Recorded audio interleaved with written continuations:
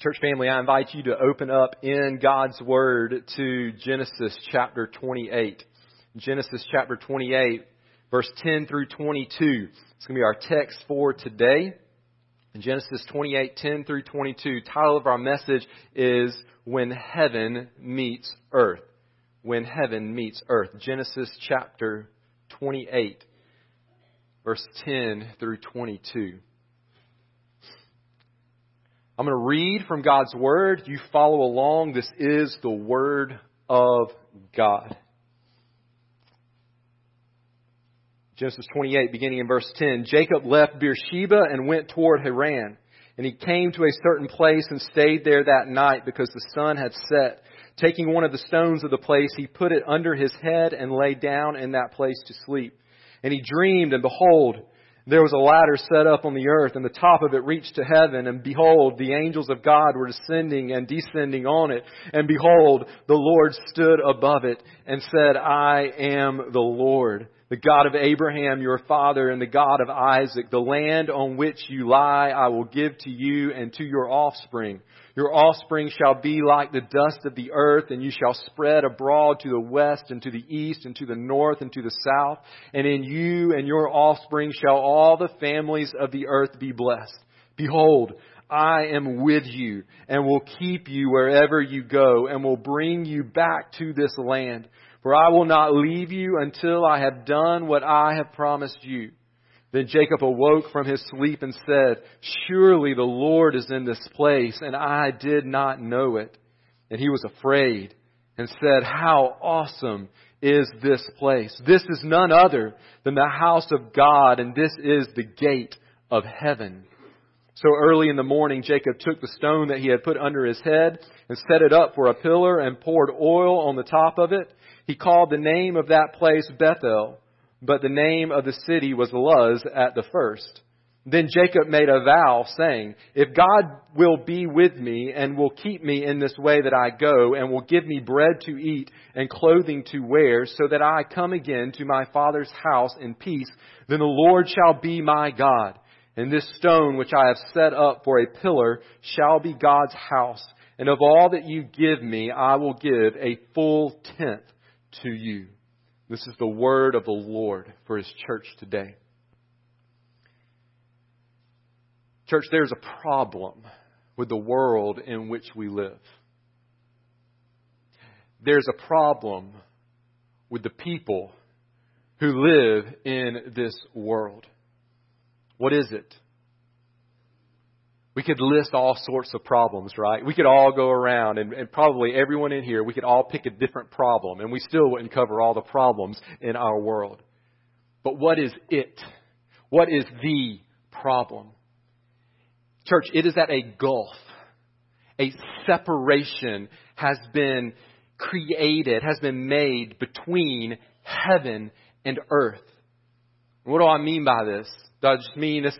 There's a lot of space between here and wherever heaven is. That's not what I mean.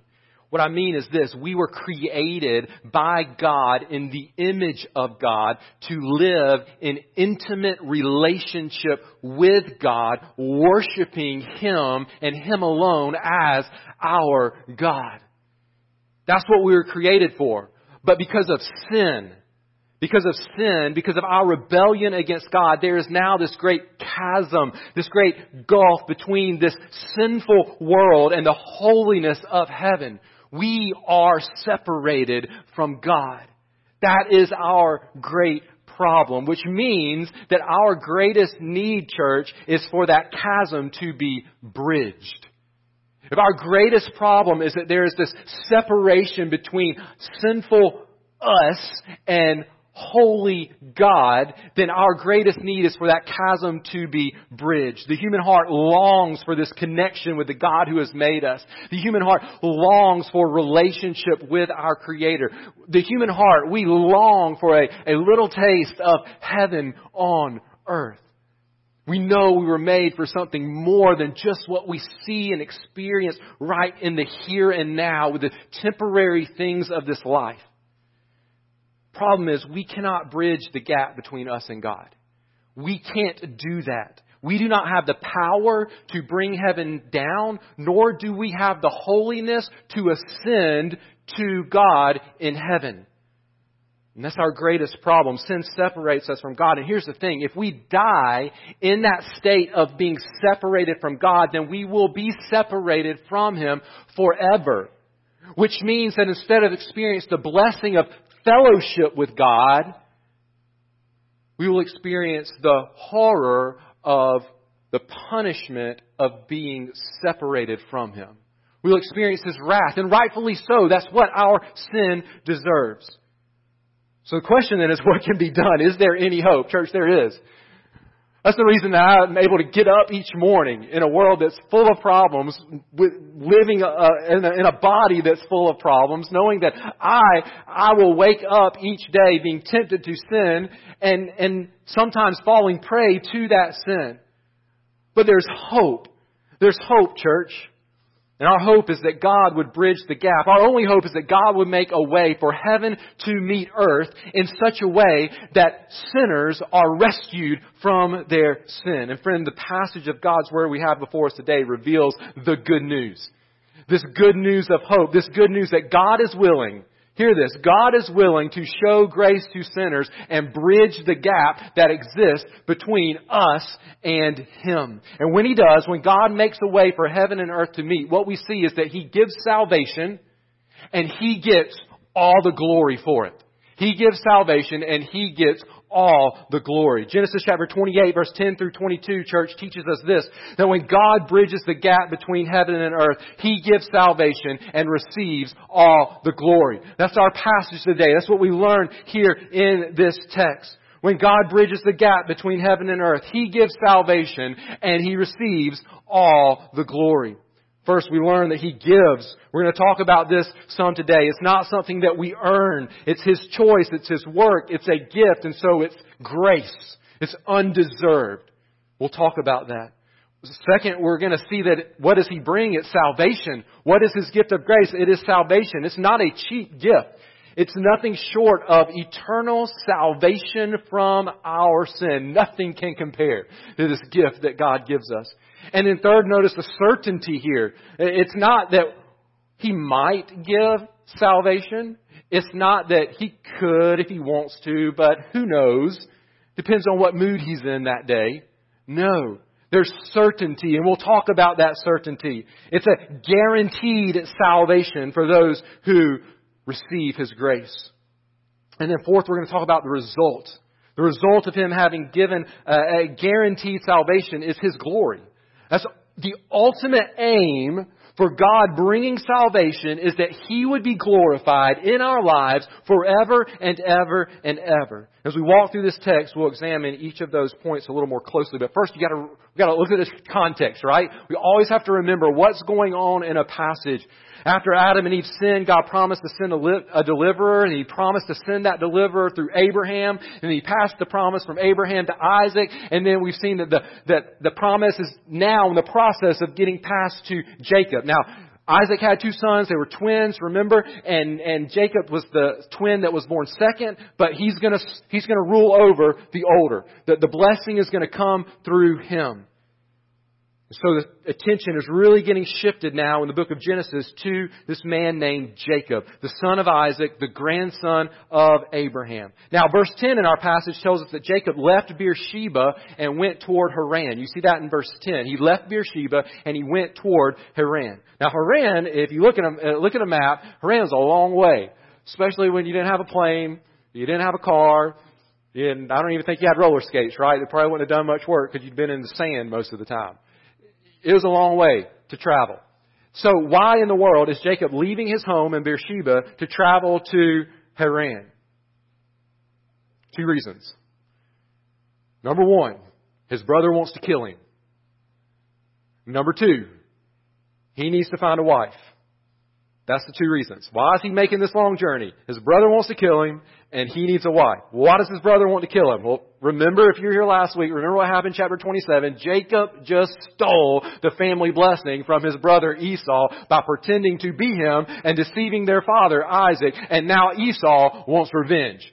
And the revenge he wants is the life of Jacob. He has schemed in his heart, I am going to kill my brother. And so, Jacob is, I think we could all say, we'd probably do the same thing, trying to put some distance, a good bit of distance between him and his brother until his brother's anger simmers down. And then there's a need for a wife. If Jacob is going to carry on the promised blessing of God, which includes offspring, then he needs a wife. But he doesn't just need any wife. He needs a wife from someone in his family. Both of Jacob's parents trace their lineage back to Haran. That's where their family is from. And so that's where Jacob is heading to find a wife. The same area that God, many years earlier, called Jacob's grandfather Abraham to leave, to go to the promised land, the land of Canaan. And so here's Jacob.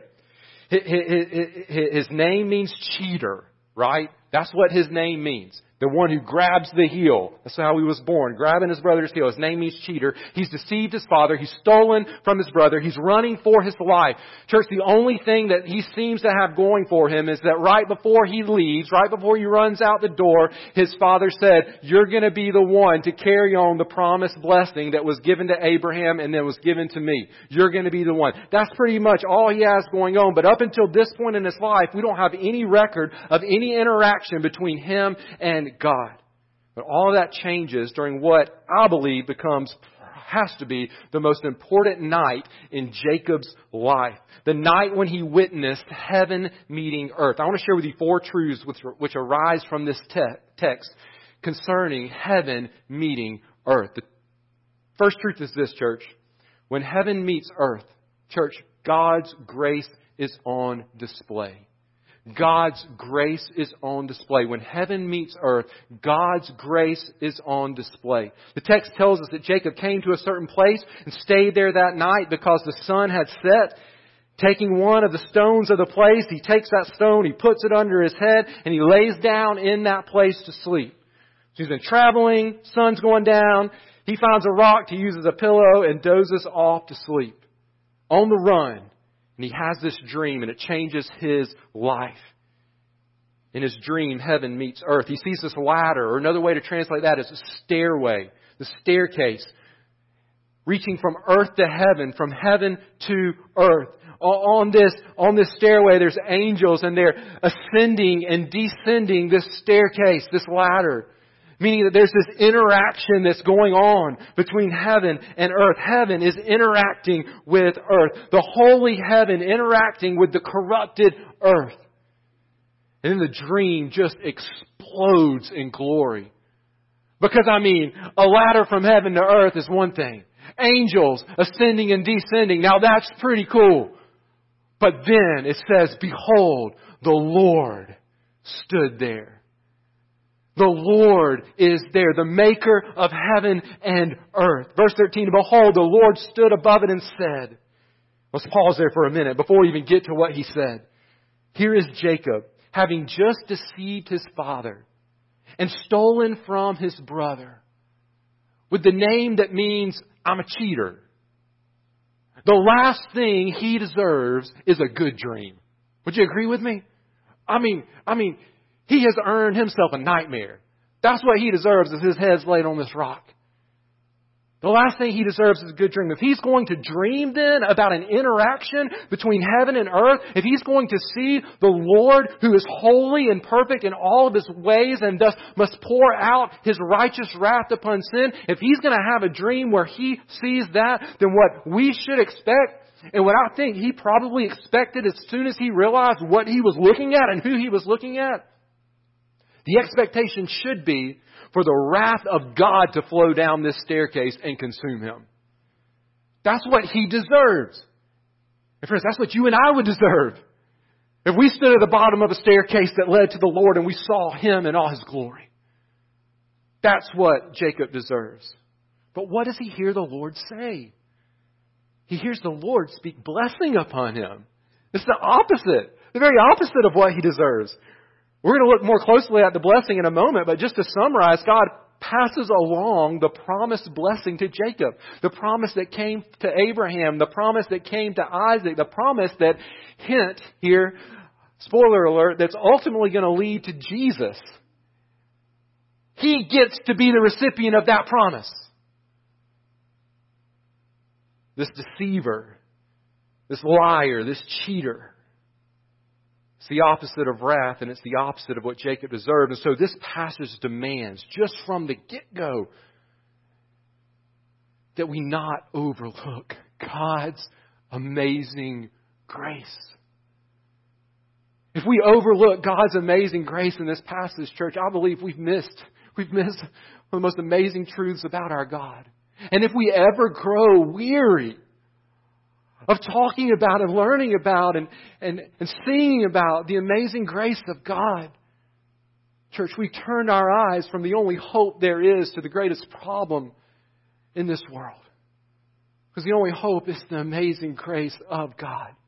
Jacob in no way deserves to get to experience heaven meeting earth. He should be barred from the presence of God forever. His only interaction with God should be one where God doles out righteous punishment upon Jacob's sin. But church, Jacob has been chosen by God. We've learned that. And God's sovereignty reigns over Jacob's sin. Where sin abounds, grace abounds all the more, Paul wrote. And so when we consider what Jacob brings to the table, nothing but his sin. I mean, he's on the run. He doesn't have anything to offer the Lord.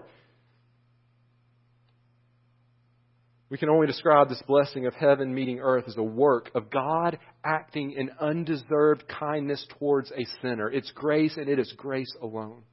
Problem of humanity, we need the gap to be bridged between us and God.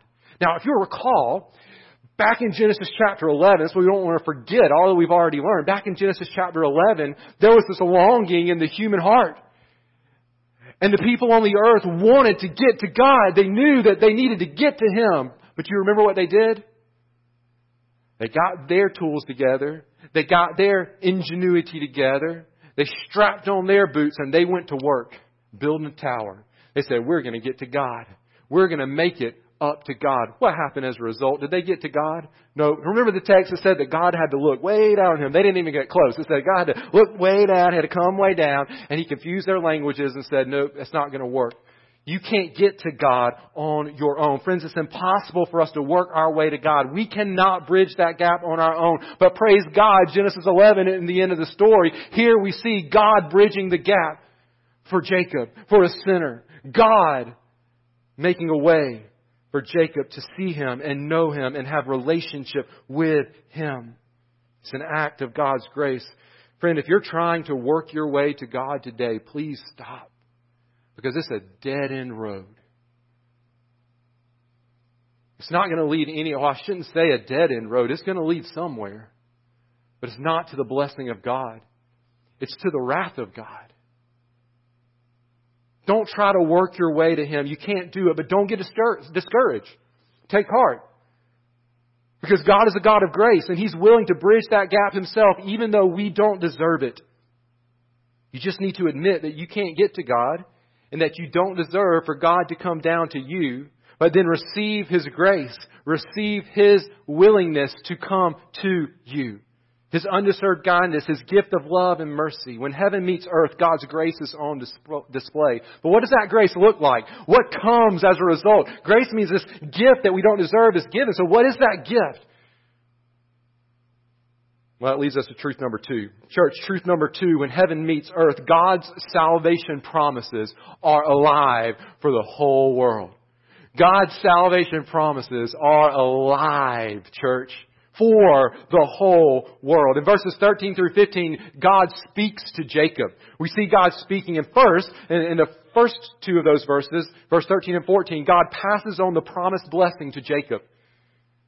At the beginning of the chapter, Isaac had passed the blessing to Jacob. We read and studied that last week. But now God is the one who's passing the promised blessing to Jacob. These words should be very familiar to us at this point in the book, but don't let their familiarity lead you to apathy towards them. So just say, oh, I've already heard this.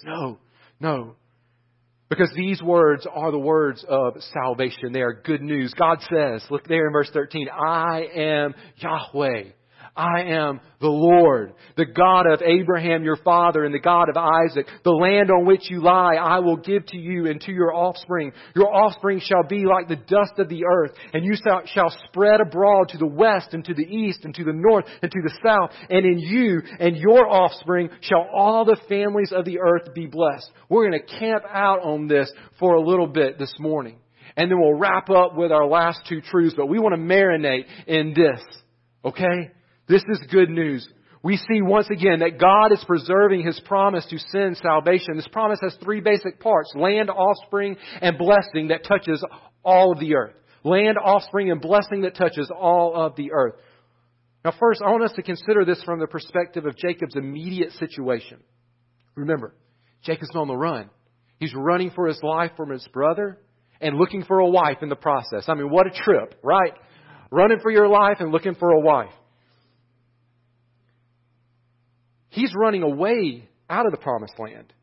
Now, there's a reason for that because he's got to leave to find a wife that belongs to his family. But he's running away from the land that God is promising to give to him. And he has a brother that wants to kill him. The only way God's promises in these verses can be fulfilled is if his brother doesn't kill him. I mean, if his brother kills him, well, there goes the promises.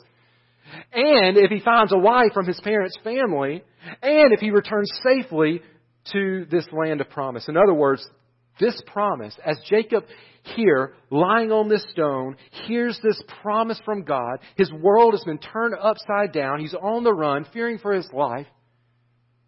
This promise is a promise of salvation. This is a promise that his journey is going to succeed, that he will find a wife, that he will return back to the land, and through all of that, his brother is not going to kill him. I mean, this would have come as amazing news to Jacob. This was a good dream. This was good news to him. Though Jacob deserved to hear words of condemnation from the Lord, as heaven touched earth in this moment, what he heard instead was a message of salvation. He deserved words of condemnation from God, but what he heard instead was a message of salvation. Listen, we deserve to only hear words of condemnation from God. I'm going to say that word right one time today, okay?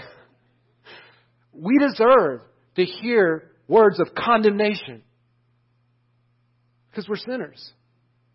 But by the grace of God, we can hear a message of salvation from God when heaven meets earth. But this wasn't just about him and his particular situation. We got to think about this promise from the perspective of the entire Bible. God is promising to send the deliverer that he promised back in Genesis chapter 3 as soon as sin entered the world. And it's going to come from the Abraham, Isaac, Jacob family tree.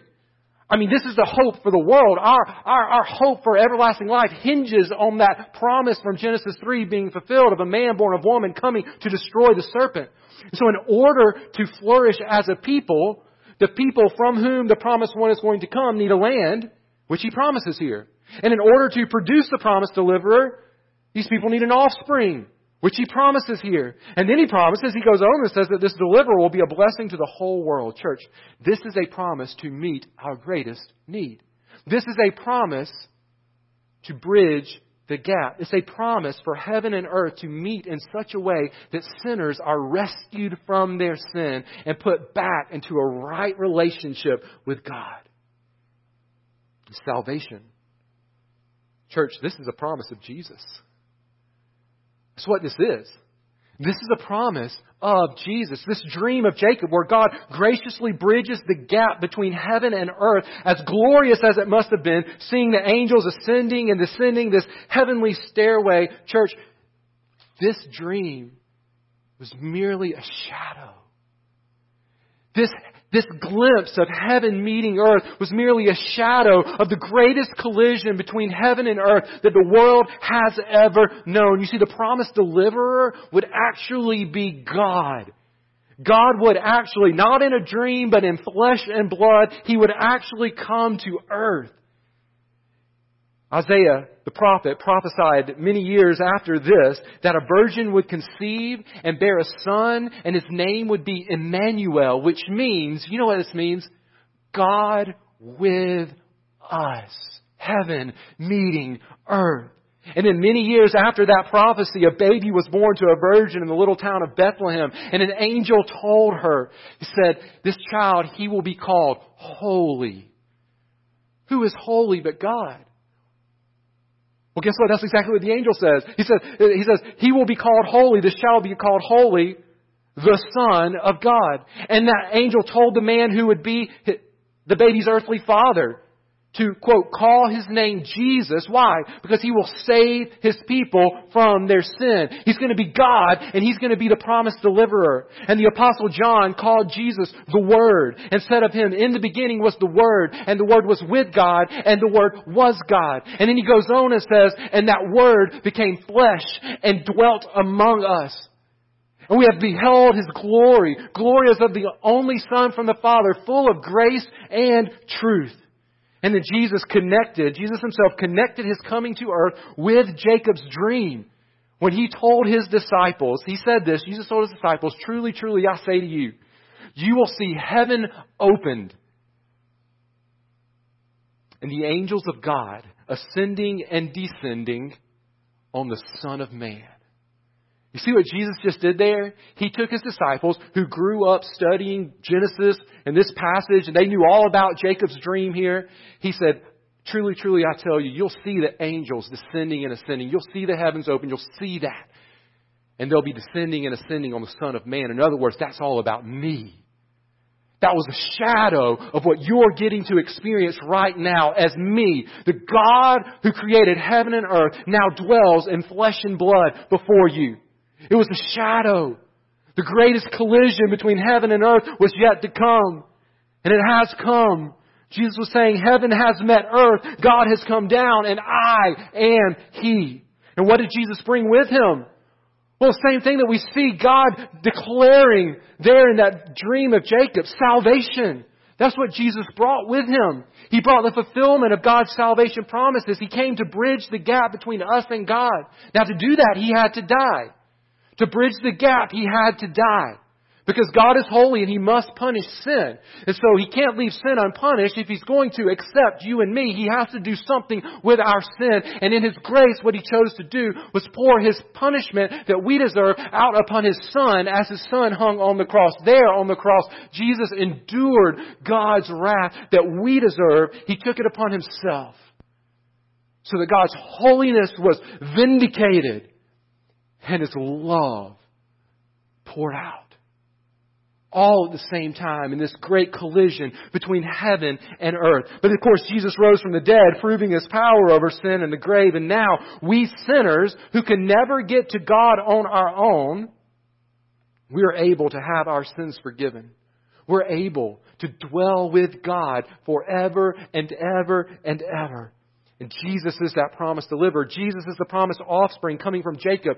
Listen, despite Jacob's sin, the grace of God was on display. It flowed down, revealing the salvation promises of God were still alive.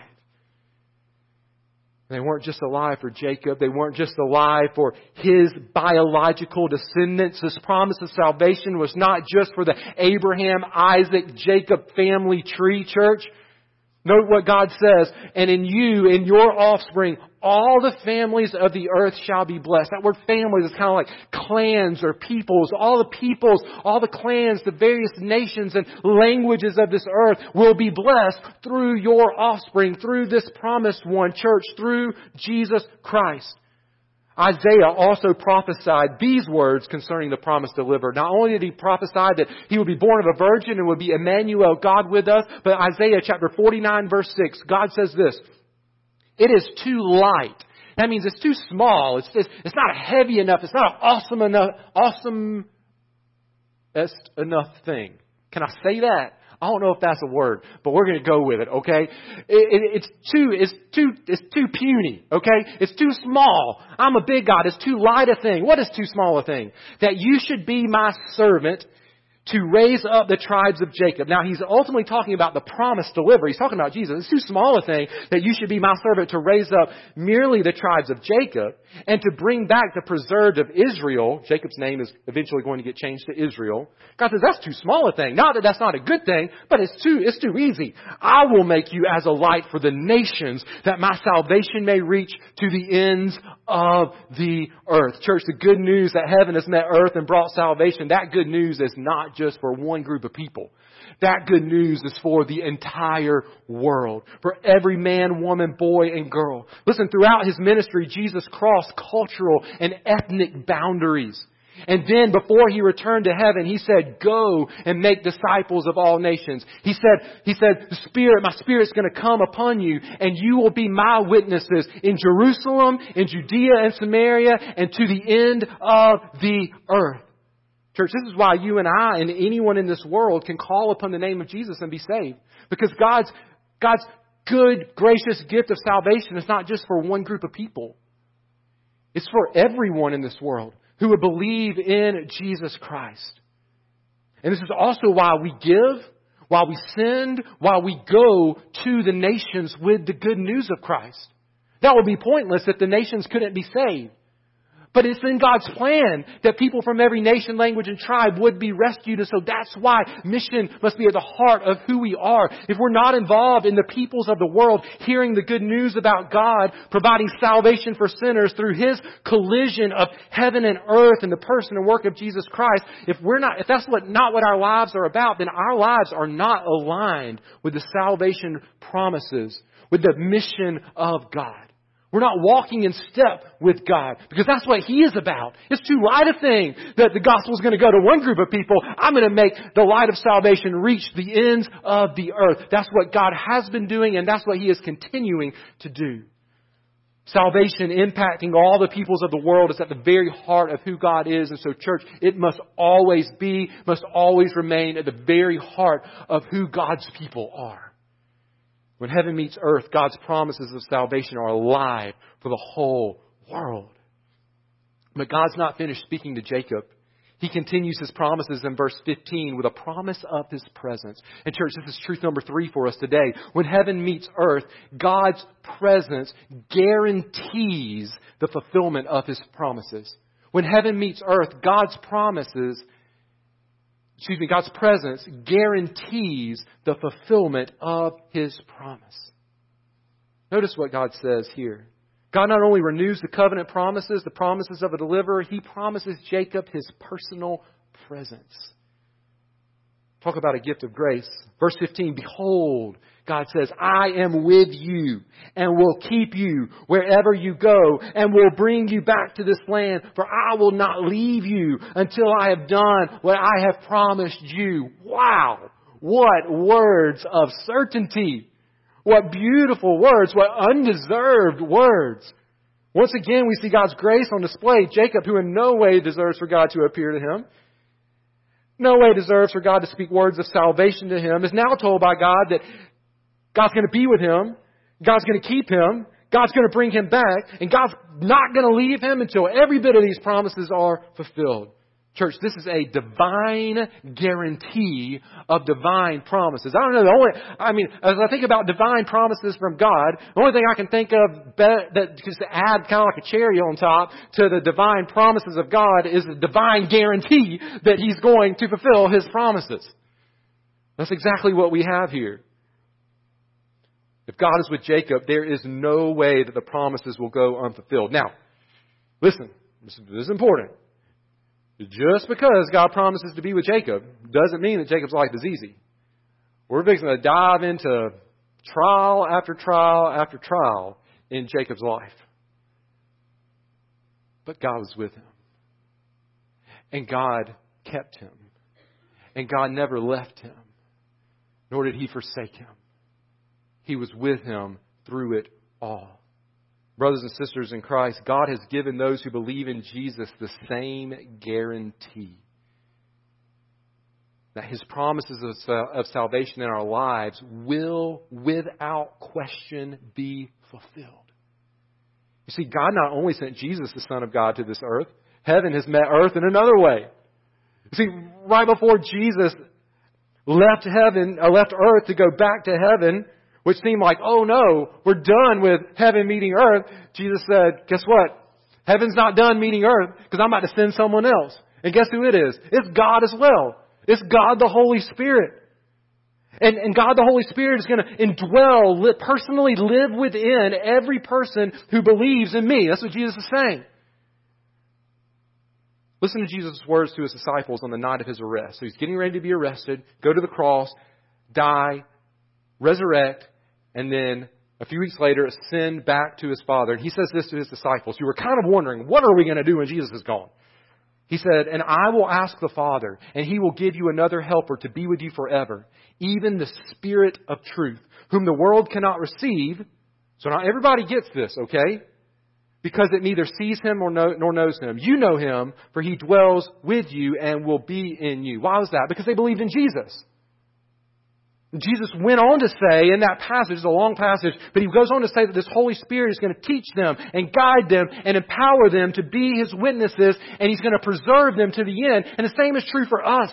Listen, when the Apostle Paul was writing about salvation to the church at Ephesus, he described the security of salvation by pointing to this very presence of God in them. He said, do you want to know how you can rest assured that if you believed in Jesus for salvation, then heaven is your guaranteed home? It's because heaven is daily meeting earth inside of you.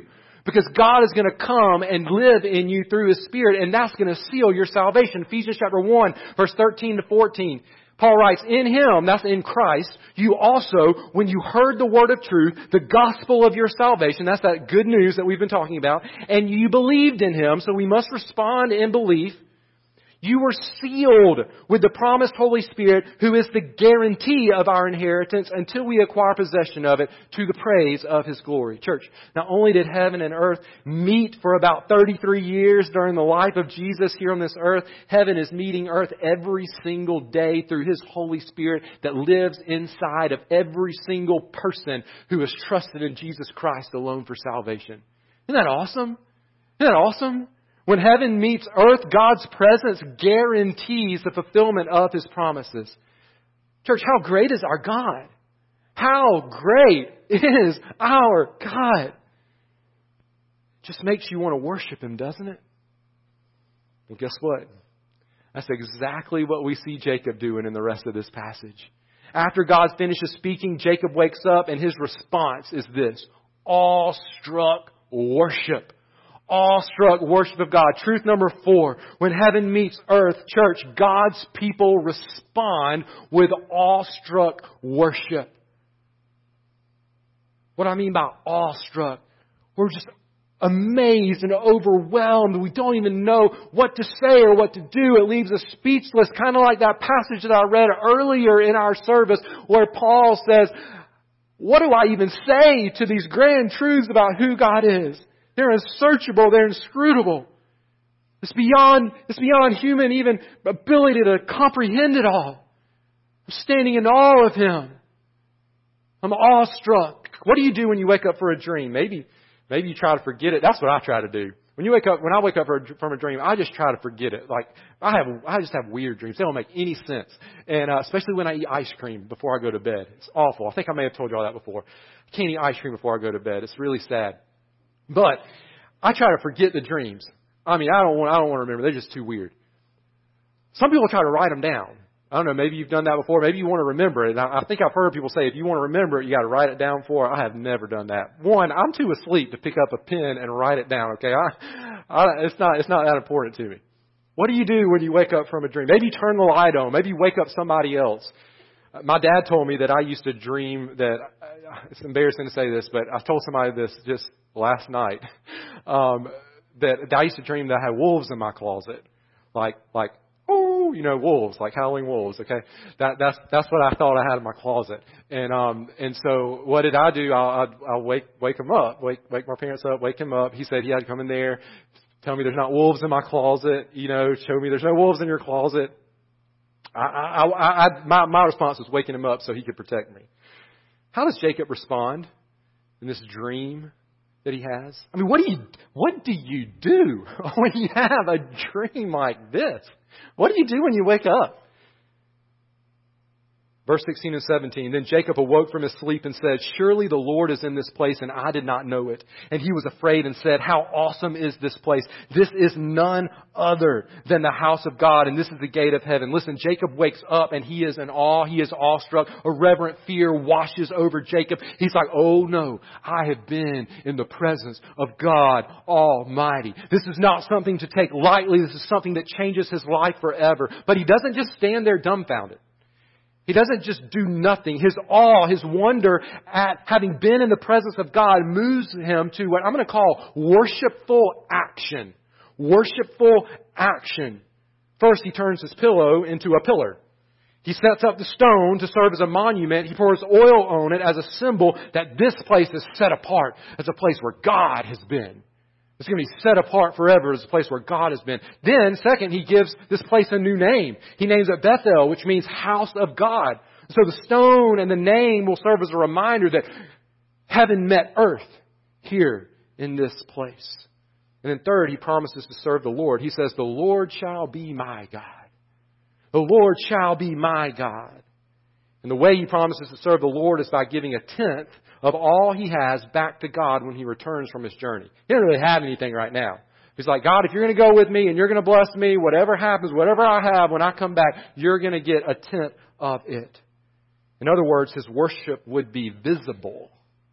People would be able to tell that the Lord was his God.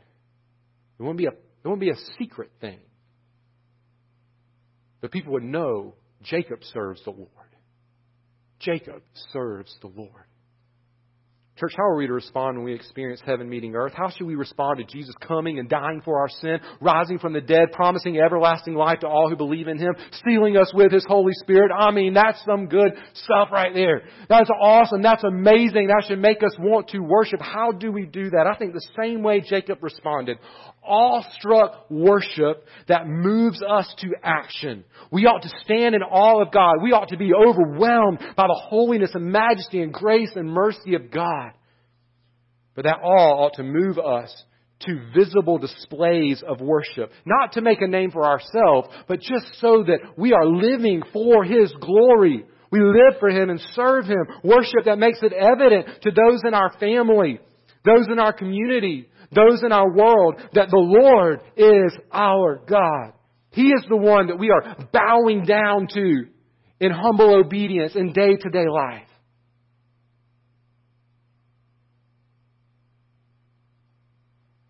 Now Jacob here, his way was giving. He said, I'm going to give back to you. He said, I'm going to give to you this tenth of everything that I have.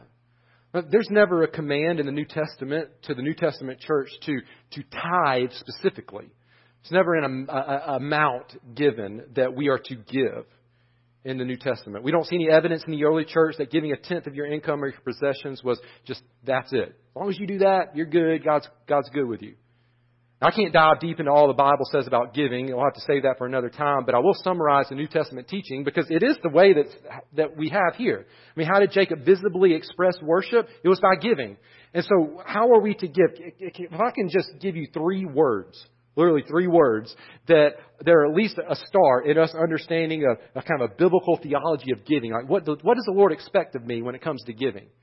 If we study the New Testament, you'll see these principles very clearly. I can take you to passages. I'm not going to do that right now, but you're going to see these. We are to give regularly, we are to give sacrificially, and we are to give cheerfully. There's more we could add to that list. There's more the Bible adds to that list. But one of the ways that we respond with visible worship is through giving. And the New Testament tells us and describes for us the early church giving regularly, sacrificially, and cheerfully. Regularly, not sporadically. Giving should be a part of our regular routine of worship. We're to give sacrificially. In other words, we're not to limit our giving by placing some sort of cap on it, which is often what happens when we talk about a tithe. We cap our giving at that. That's never the intention. Giving should always be sacrificial. Our example in worship is Jesus. How much did Jesus give? He gave all. That's our example, okay? Where we are willing to give sacrificially. The amount does not concern God as much as what the gift reveals about our heart. Are we making sacrifices for His kingdom? Whether that's with our money or with our time or with our talents. Would God describe our giving as generous and sacrificial and then cheerfully? We're to love giving to God. We're not to give begrudgingly. It's a joyful act of worship as we see Christ hanging on the cross, having meeting earth for us, and we say, man, God is worthy of everything that I have. He's worthy of all that I am. And so I'm going to give sacrificially but cheerfully, because the result of what God has done for me that's leading me to give to Him is my eternal salvation. And there's nothing that can compare with that. But giving is just one tangible expression of worship. It's the one that we see here. But there are many more. Listen, church, as we stand in awe of God, we ought to express that worship by living in obedience to all of God's commands, by serving as an active part of the body of Christ, the church. We're to worship by lifting up our voices in songs of praise, by serving and helping those in need, by bearing one another's burdens, by sharing the good news of Jesus Christ with others, by continually growing in our knowledge of the goodness and love and holiness and majesty of God, by spending time in His Word. We ought to be spending time with Him in prayer. We worship Him by producing the fruit of the Spirit in our lives, by looking different than the world around us. We worship Him by doing all we can to ensure that every person on this planet has an opportunity to hear about the amazing love that God has shown to the world by sending His only Son, by allowing heaven to meet earth and bringing salvation. Listen, the ways to worship are numerous. The main thing to note here is that lives of worship are not optional for God's people. If we have experienced heaven meeting earth, and if you've trusted in Christ for salvation, you have experienced heaven meeting earth, and you are daily experiencing that as you live rescued from your sin, not under the weight of your sin, covered by God's grace, walking in the Spirit each and every day. Living in worship is not optional. Living in visible worship is not optional. Again, not worship where we're trying to make a name for ourselves. Hey, look at me, look at what I'm doing. But worship that just declares to others, God is my God, and I'm living for Him. No matter what anyone else says or does, I am living for Him. Does your life say that, Christian? Does your life say that? Does my life say that? Awestruck worship. Friend, the most important news in all the world is that our greatest problem has been solved. It was solved when heaven met earth in the Lord Jesus Christ. Have you received God's gift of grace? Have you received it?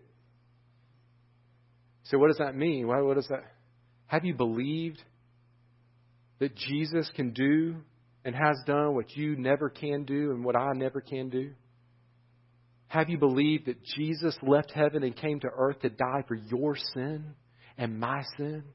And that it was enough to satisfy God's wrath? Have you believed in Jesus for salvation? That's how you receive God's gift of grace. And church, when we have, are we living in awestruck worship of Him? Examine your life. Allow the Holy Spirit to expose anything in your heart that's not an act of worship. Perhaps it's an act of idolatry. And ask the Lord to help you. I'm going to ask the Lord to help me. God, help me live in awestruck worship of You each and every day.